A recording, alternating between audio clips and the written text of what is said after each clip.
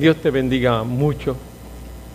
La última vez que yo prediqué, que fue casi un mes atrás, hablé de el temor, fue el tema que estuve tratando, y vi el temor desde las dos perspectivas que Jesús enseña en Lucas capítulo 12, donde Jesús enseña a qué o a quién no debemos temer y qué o a quién sí debemos temer.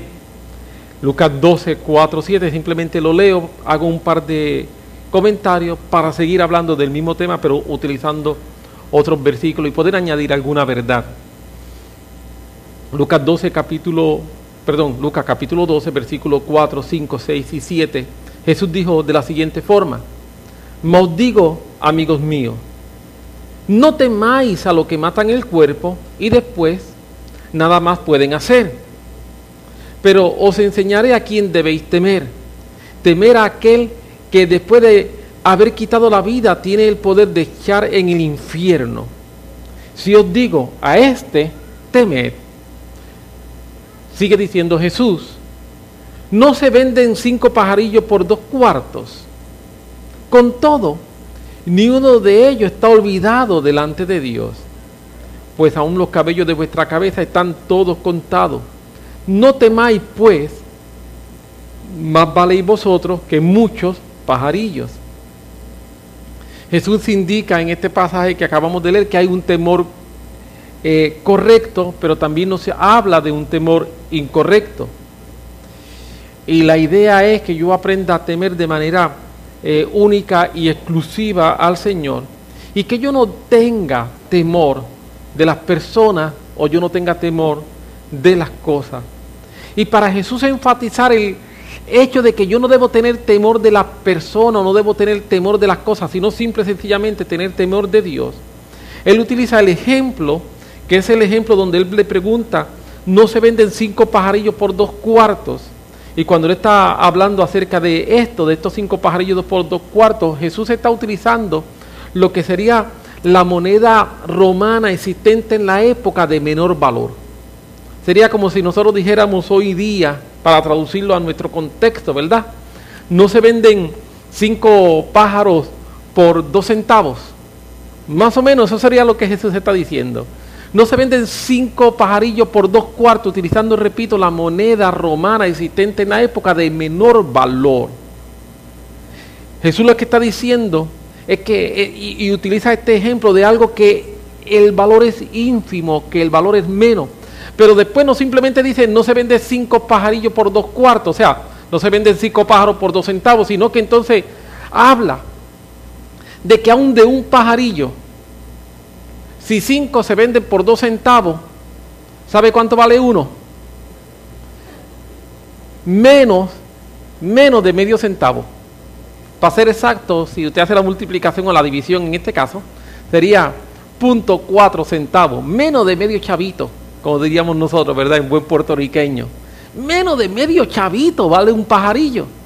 Y Jesús dice, eso que delante de los hombres, que es menos de medio chavo, dice, Dios tiene cuidado de él. Jesús lo que está diciendo en forma enfática es que aquello que para el hombre no tiene ningún valor o que tiene muy poco valor, cuando Dios valoriza de una manera distinta. La forma de Dios adjudicar valor a las cosas es distinta como el hombre adjudica valor a las cosas. Y luego entonces Jesús dice, si el Padre tiene cuidado de un pajarillo, que el valor que el hombre le está dando es tan ínfimo, imagínense ustedes que valen más que muchos pajarillos. Lo que Jesús está diciendo, imagínate cuánto tú vales para Dios. Imagínate el valor tan extraordinario que tú tienes para Dios.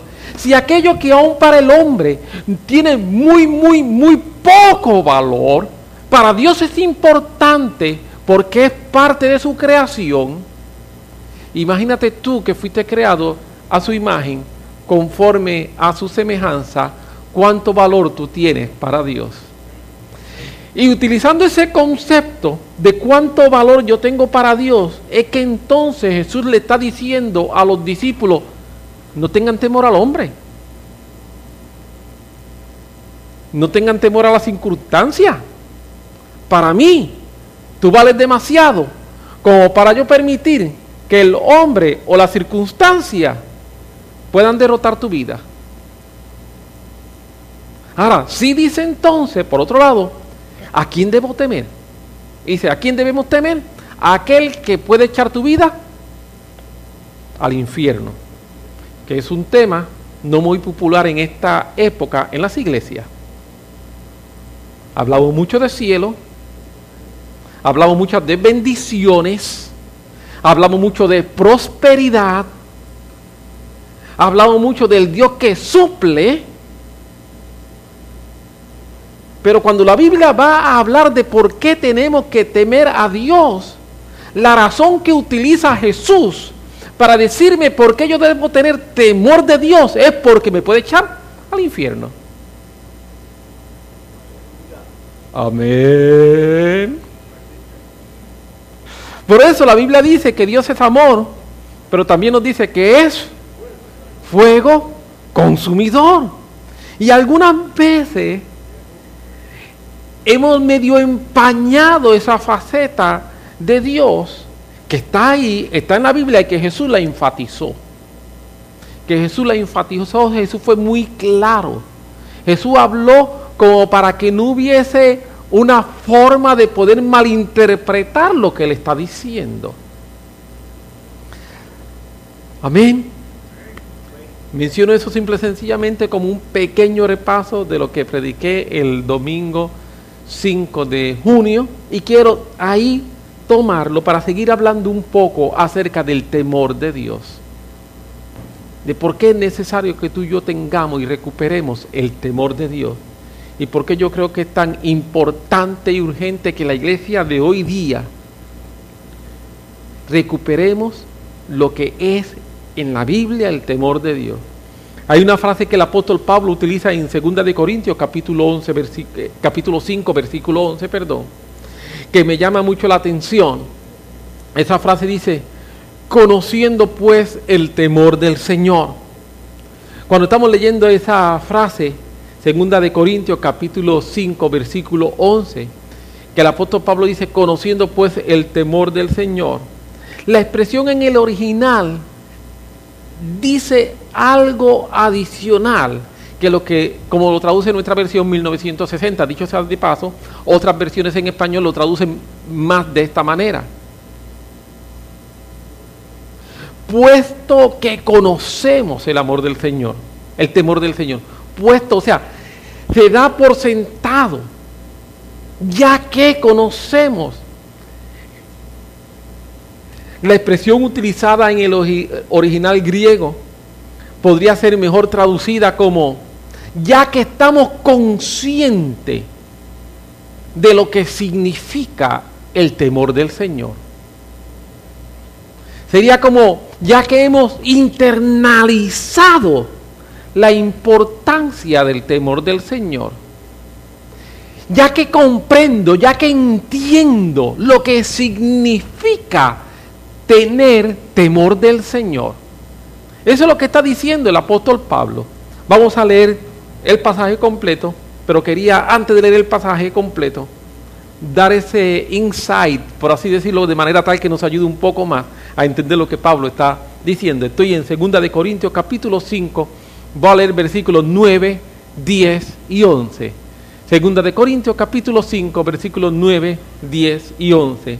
Y dice el apóstol Pablo de la siguiente forma: por tanto, procuramos también, o ausente o presente, serles agradable, porque es necesario que todos nosotros comparezcamos ante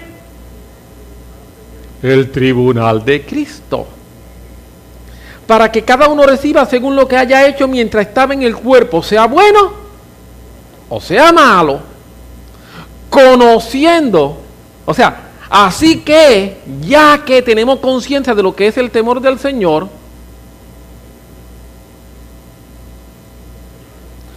Persuadimos a todos los hombres, pero a Dios le manifiesto lo que somos y espero que también lo sea en vuestra conciencia. Este pasaje que acabamos de leer, 2 de Corintios, capítulo 5, versículos 9, 10 y 11, comienza el apóstol Pablo con una declaración en la que él menciona que él está procurando hacer algo.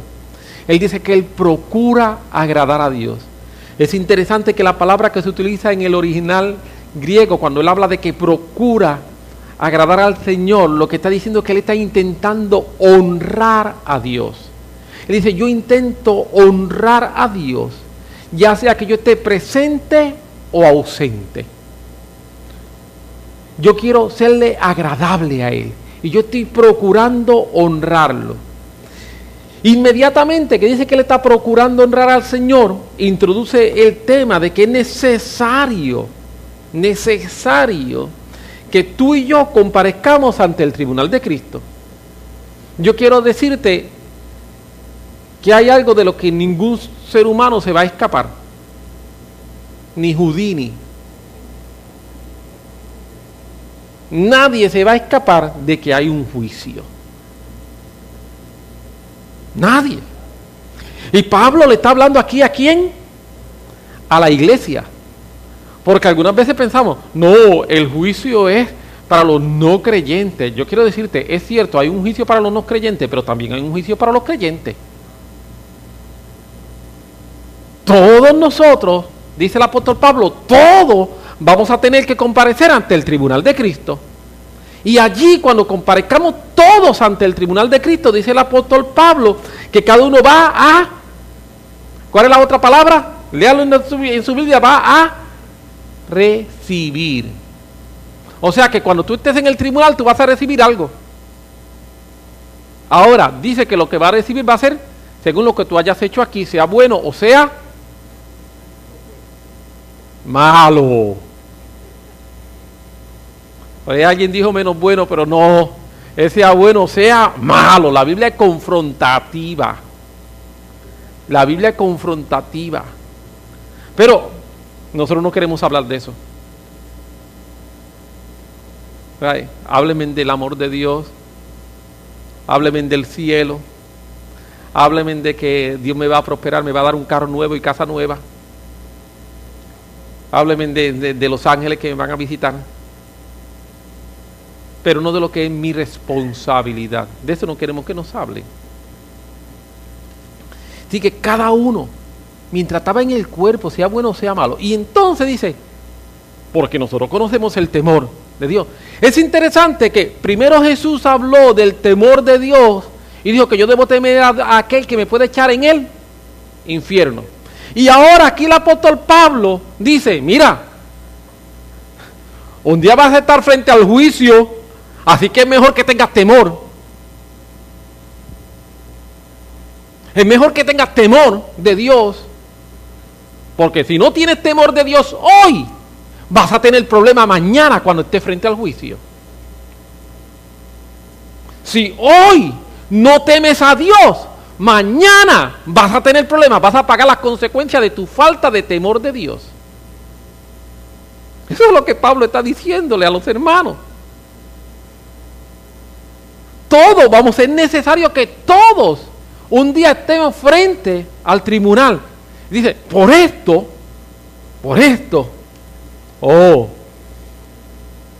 mejor que entendamos, mejor que conozcamos, mejor que tengamos conciencia, mejor que hayamos internalizado en nuestra vida lo que es temor de Dios.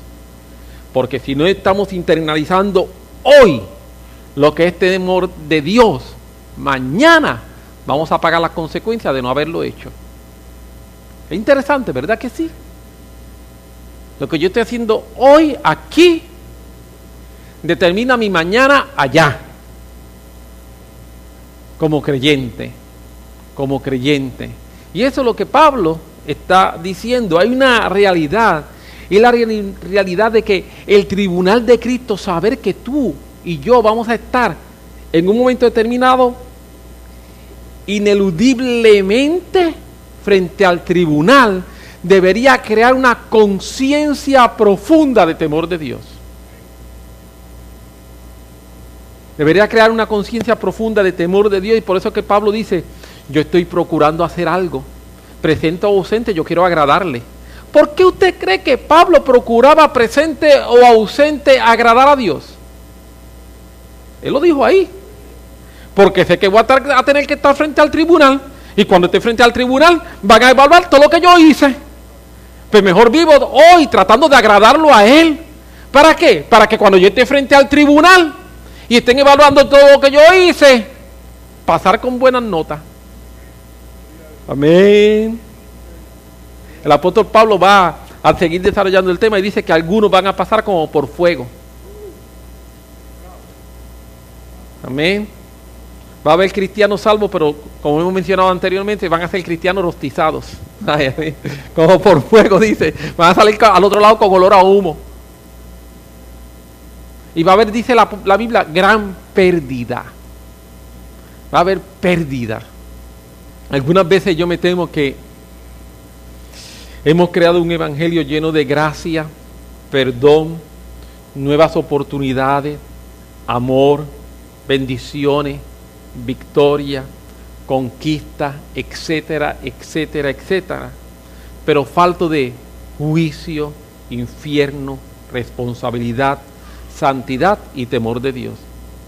Y eso también está en la Biblia. Eso también está en la Biblia. La misma Biblia que me habla de bendición, la misma Biblia que me habla de victoria, la misma Biblia que me habla de conquista, la misma Biblia que me habla de gracia, la misma Biblia que me habla de perdón, es la misma Biblia que me habla del juicio eterno, es la misma Biblia que me habla del infierno, es la misma Biblia que me habla de la responsabilidad cristiana, es la misma Biblia que me habla de santidad, y es la misma Biblia que me habla de la necesidad de yo tener temor de Dios. No son dos Biblias distintas, es la misma Biblia. Amén. Es el mismo Dios. No es un Dios distinto. Es exactamente el mismo Dios. Gracia, si no está acompañada del conocimiento del temor del Señor, es realmente un libertinaje, no es gracia. Permítame, para tratar de explicar esto y mostrarlo, leer un pasaje en Tito, capítulo 2, versículos 11 y 12. Es el pasaje que desde mi perspectiva mejor describe lo que es gracia. Tito 2, 11 y 12.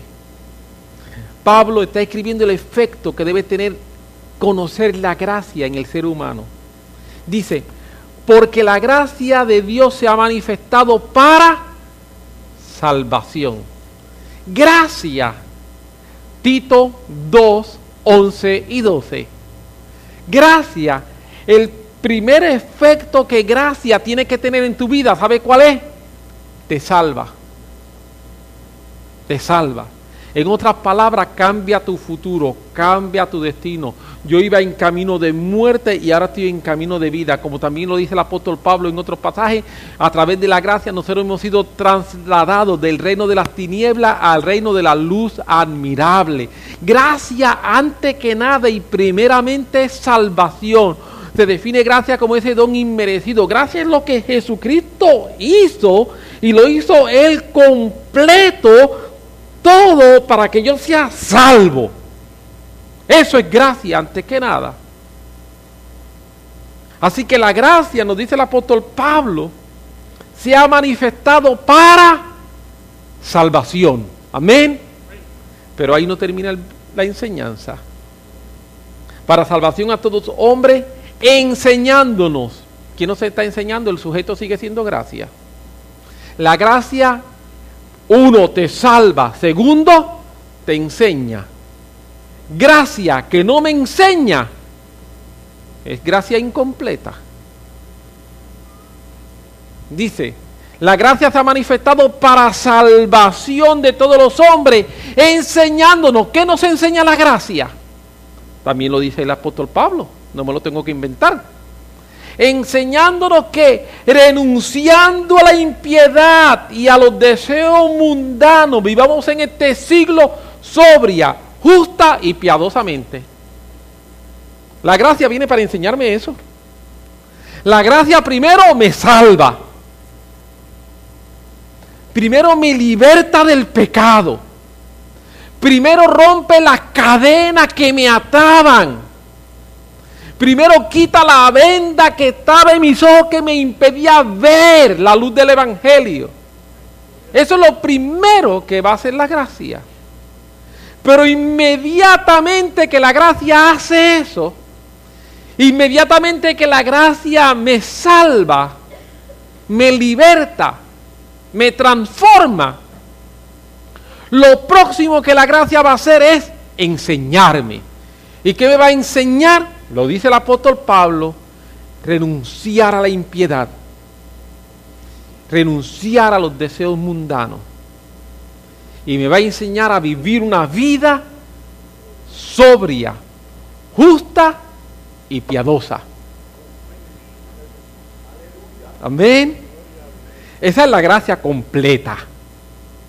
Cualquier cosa distinta a eso es la mitad de la gracia. La gracia completa es esa. Es la gracia que viene, me salva, pero también me enseña. Y me enseña a vivir en santidad. Amén. Me enseña a alejarme del pecado. Me enseña a alejarme de los malos deseos.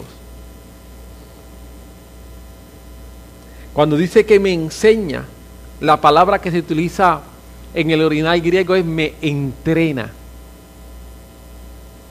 Te mete en un training. ¿Sabes? La gracia te mete en ese training. Ok, vamos a ejercitarte. Vamos a entrenarte. ¿Entrenarme para qué? Para alejarme de la impiedad, pero para vivir sobria, justa y piadosamente. Volviendo a 2 Corintios capítulo 5, versículo 11.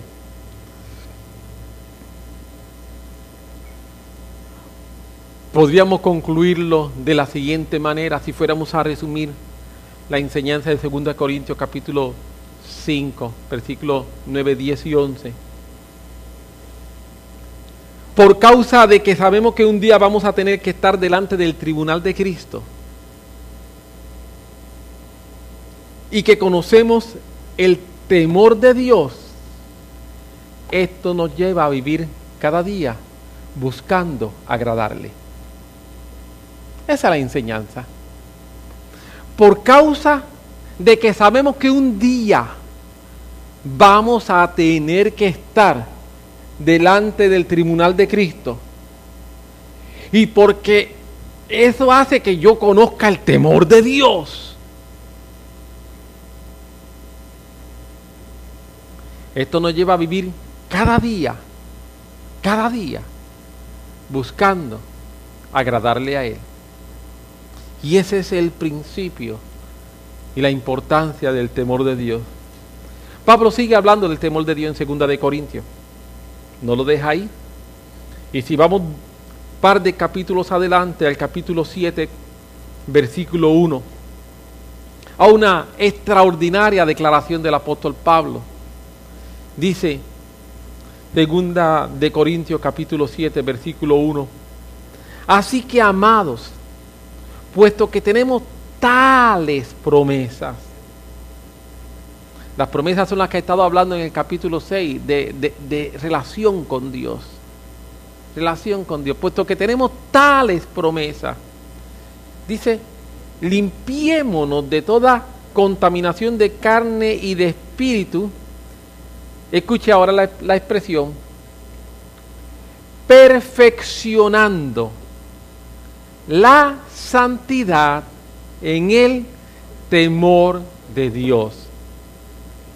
Ahora el apóstol Pablo, hablando nuevamente del temor de Dios, nos indica que nosotros debemos perfeccionar la santidad en el temor de Dios. La palabra perfeccionar en esta época no tenía necesariamente el mismo concepto o significado que tiene hoy para nosotros, que algo sea perfecto.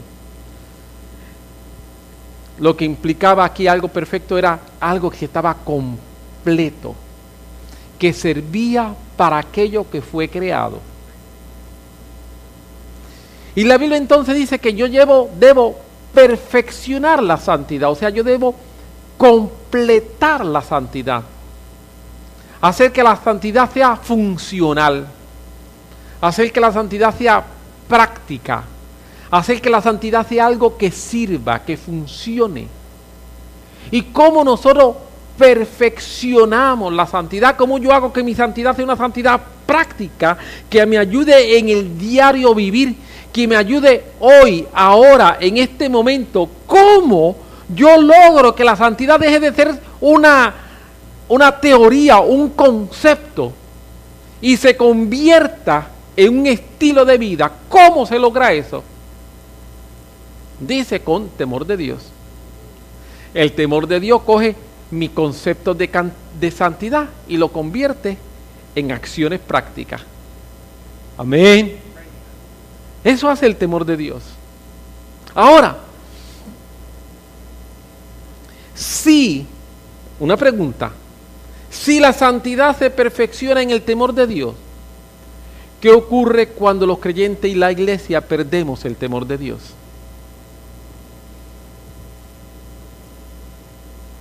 Vuelvo a hacer la pregunta. Si la santidad se perfecciona en el temor de Dios, entonces me pregunto yo, ¿qué ocurre cuando nosotros como creyentes, nosotros como iglesia, perdemos el temor de Dios?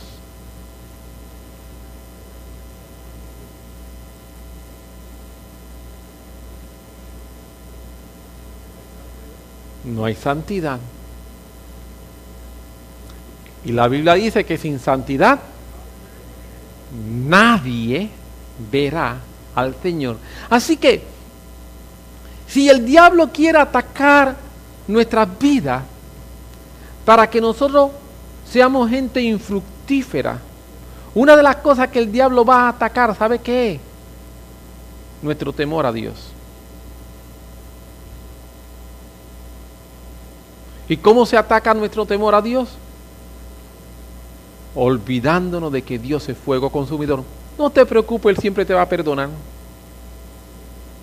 Empezamos a bajar los niveles de respeto a Dios. Empezamos a olvidarnos que Dios es Dios y que Dios es santo. Y empezamos entonces a vivir vidas donde la gracia no me está enseñando a alejarme del pecado y a vivir una vida sobria, pura y santa. Empezamos a perder el verdadero concepto bíblico de lo que es el temor a Dios, y cuando empezamos a perder el verdadero concepto bíblico de lo que es el temor a Dios, entonces mi santidad no podrá ser perfeccionada. Yo creo que vivimos un momento en la historia de la iglesia en que se hace necesario, como nunca antes, que se restaure el temor a Dios. Pero me refiero al verdadero temor a Dios. No tener un miedo irracional de Dios, un miedo que nos aleja y que nos hace ver un Dios como un Dios malo. No. No tener un miedo que me hace ver a Dios como un Dios verdugo y desinteresado en mí. El temor a Dios que Dios quiere que tú y yo tengamos es un temor que nos hace ver que Dios es un Dios santo, pero que desea compartir su santidad, su gloria y su presencia contigo y conmigo. Y por causa de que Él quiere compartir eso, esa es la razón por la que Él quiere que yo me santifique, para Él poder compartir su naturaleza conmigo.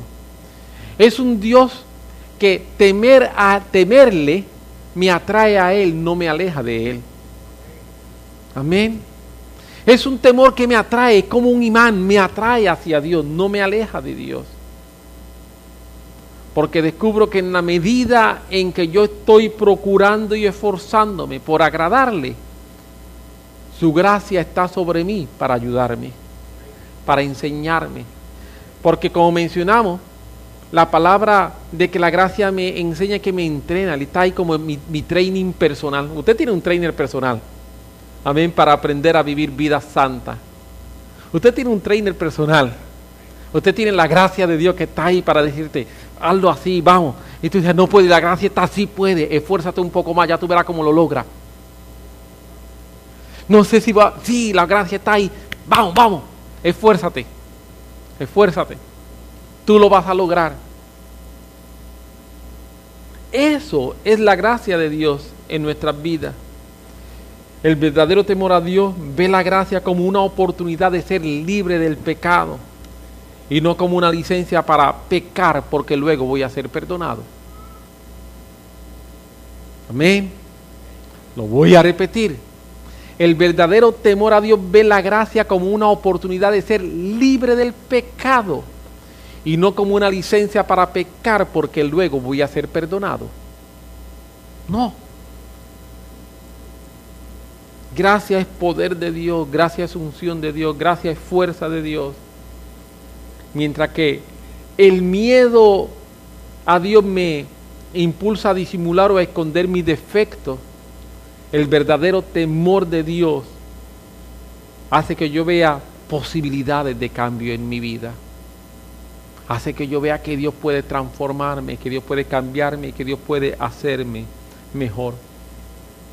Permíteme decirte que cuando aprendemos a temer a Dios en vez de a los hombres, como enseñó Jesucristo en Lucas capítulo 12, cuando yo aprendo a temer a Dios, logro vencer mis temores. Gente llena de temores es gente que aún no ha aprendido a temer a Dios.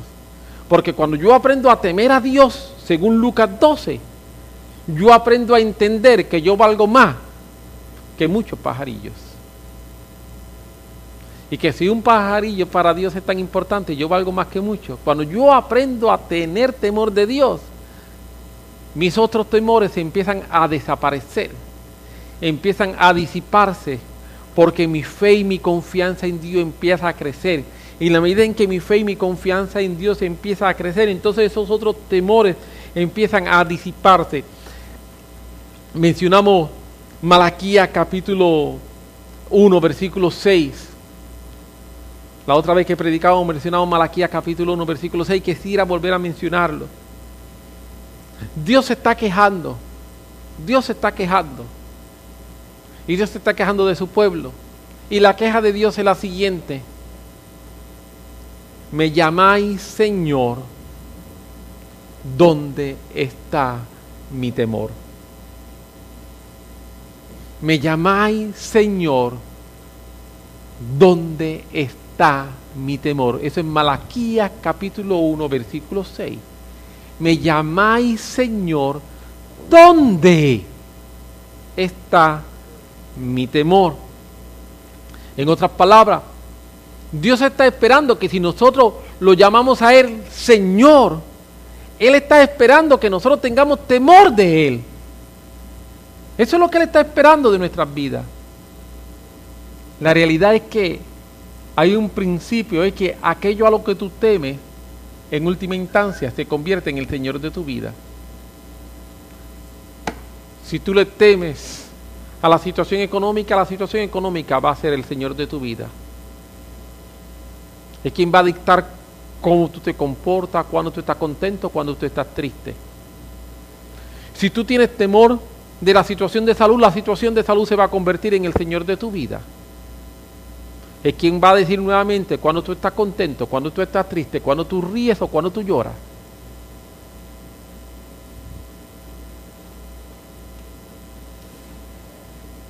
El temor de Dios viene a sacar todo otro temor de nuestra vida.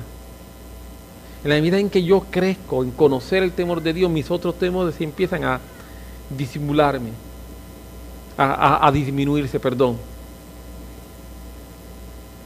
Lo que estoy diciendo es que en la medida en que yo tengo más temor de los hombres, también mi temor a Dios va a disminuir. Pero en la medida en que tengo más temor a Dios, mi temor a los hombres y las cosas, entonces disminuirá. Permíteme dar un ejemplo y así trato de ir terminando para tener un momento de oración. La Biblia nos habla mucho acerca del tema del gozo, y el apóstol Pablo en Filipenses, de forma muy específica, básicamente toda la carta de Filipenses, usted la lee, usted va a ver la sinnúmero de veces que el apóstol Pablo está hablando acerca de estén gozosos, gócese, gozaos otra vez en el Señor, regocijaos en el Señor por siempre, otra vez os digo gozaos. En todo he aprendido a estar contento, dice el apóstol Pablo. En todo he aprendido a contentarme. Ese es un tema.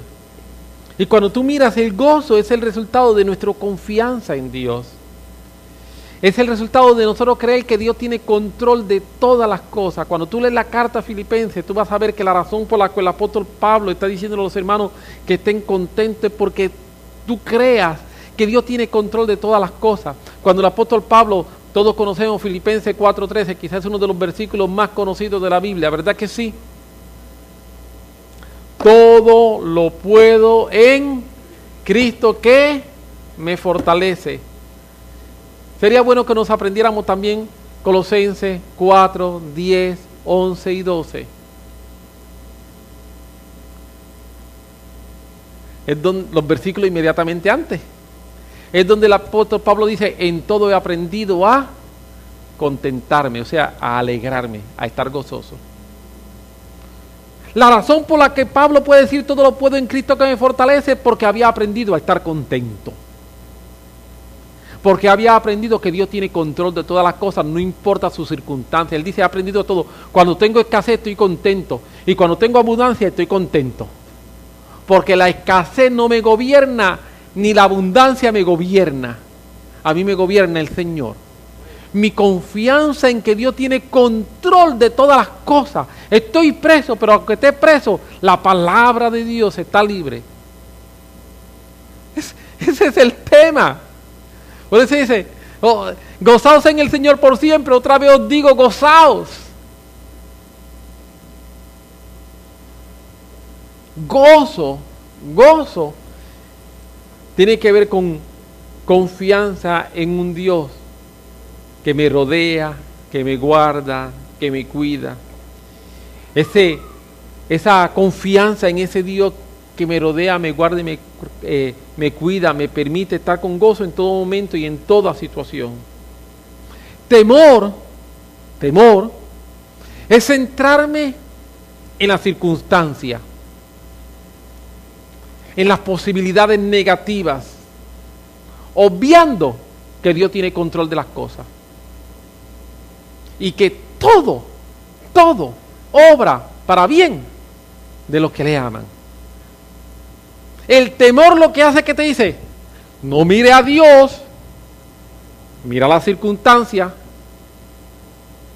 El temor dice, no tenga esperanza, mira las posibilidades negativas de lo que te podría pasar. El temor viene a atacar la esperanza y viene a traer lo que podríamos llamar una esperanza negativa. El lado oscuro de la fuerza, ¿verdad? Viene a traer ese tipo de esperanza negativa. Temor sería fe en que las cosas van a salir mal. Sí, temor sería eso. Tener fe en que las cosas van a salir mal. Tener fe en que Dios no va a estar contigo. Tener fe de que Dios te va a abandonar. Tener fe de que Dios no te cuida. Eso sería temor. Sería tener fe de que tú no le interesas a Dios. Pero eso no es cierto. Lucas 12, nuevamente. Un pajarillo vale menos de medio centavo. Y para Dios es importante, Él tiene cuidado de ellos. Después Dios dice, ¿cuánto más tú, que valen más que muchos pajarillos? Dios tiene cuidado de ti. Entonces Jesús te dice, no tengas temor, no tengas fe negativa. Entonces cuando no tengo temor, no tengo fe negativa, puedo llenarme de gozo, a pesar de que mis circunstancias sean contrarias a lo que a mí me gustaría que fueran. ¿Por qué? Porque mi gozo no depende de mis circunstancias, mi gozo depende de Dios.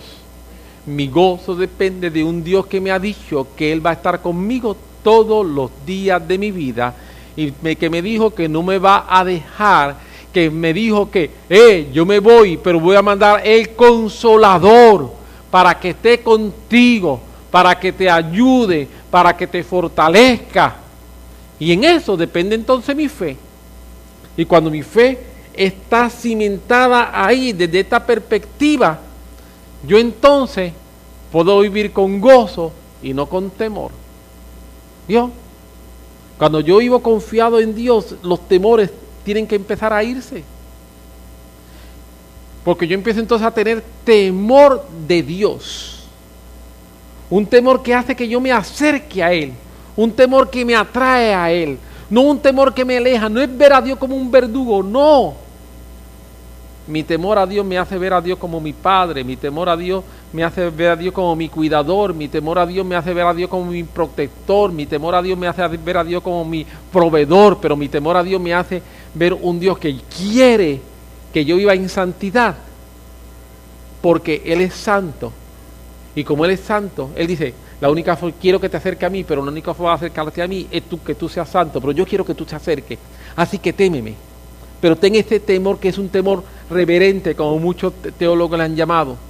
Un temor reverente, que es un temor que hace que yo diga, yo quiero presente o ausente, como dijo el apóstol Pablo, yo quiero presente o ausente agradarle a Él. Presente o ausente, yo quiero agradarle a Él. Y ese es el temor del que la Biblia nos está hablando. Esto es una gran verdad. El temor a Dios me liberta del temor a los hombres. El temor a Dios me liberta del temor a las circunstancias. El temor a Dios me centra en el Señor. El temor a Dios me libra del pecado. El temor a Dios me hace una mejor persona. Pero necesitamos recuperar ese temor. Necesitamos recuperar ese temor, que es un temor donde entonces empiezo a ver que Dios de verdad está tan interesado en mí, que su interés en mí me atrae. Su interés en mí me atrae a mí hacia Él. La manera de enfrentar el temor a las cosas, a la gente, al futuro, etcétera, es conociendo más, creciendo más en el temor de Dios. Amén. Creciendo más en el temor de Dios. Hay un básicamente lo que Moisés está diciendo es que Dios no quiere que nosotros le temamos a Él, sino que le temamos a Él. Sí. Yo la primera vez que leí el versículo dije, ¿qué? Y lo que Moisés está diciendo, Dios no quiere que tú tengas un miedo que te alejes de Dios, sino que tú tengas ese temor reverente que te acerca a Él. Que cuando tú veas, porque cuando el pueblo vio en Éxodo la montaña que estaba llena de humo, trueno, relámpago, el pueblo se llenó de miedo y dijo, para allá yo no voy. Y Moisés dice, no, Dios no quiere que ustedes tengan miedo de Él. Yo quiero que ustedes se acerquen con un miedo santo a Él. Y ese es mi Dios. Mi Dios es santo, mi Dios es extraordinario. Pero entonces por eso Él quiere que yo tenga temor de Él. ¿Por qué? Porque Él quiere relacionarse conmigo. Él quiere relacionarse contigo. Dios es un Dios de relación. Amén. Y como Dios es un Dios de relación y Él quiere relacionarse conmigo, Él quiere relacionarse contigo, la forma de relacionarse conmigo es que yo, a través de mi temor, perfeccione mi santidad. Y cuando yo a través de mi temor perfecciono mi santidad, hago que mi santidad sea una santidad práctica, que eso es lo que significa la palabra perfeccionarlo, una santidad práctica que me sirve en mi hoy, que me sirve en mi ahora. Es una santidad que cambia mi manera de ser, es una santidad que cambia mi manera de hablar, es una santidad que cambia mi manera de contestar, es una santidad que cambia mi manera de interactuar con los demás. Y esa santidad práctica es la que Dios quiere que tú y yo podamos desarrollar en nuestras vidas. Te pones sobre tus pies y me gustaría que pudiésemos tener un momento de oración donde nos podamos acercar al Señor. Amén. Vamos a acercarnos al Señor y vamos a decirle, Señor, queremos queremos conocer más tu temor.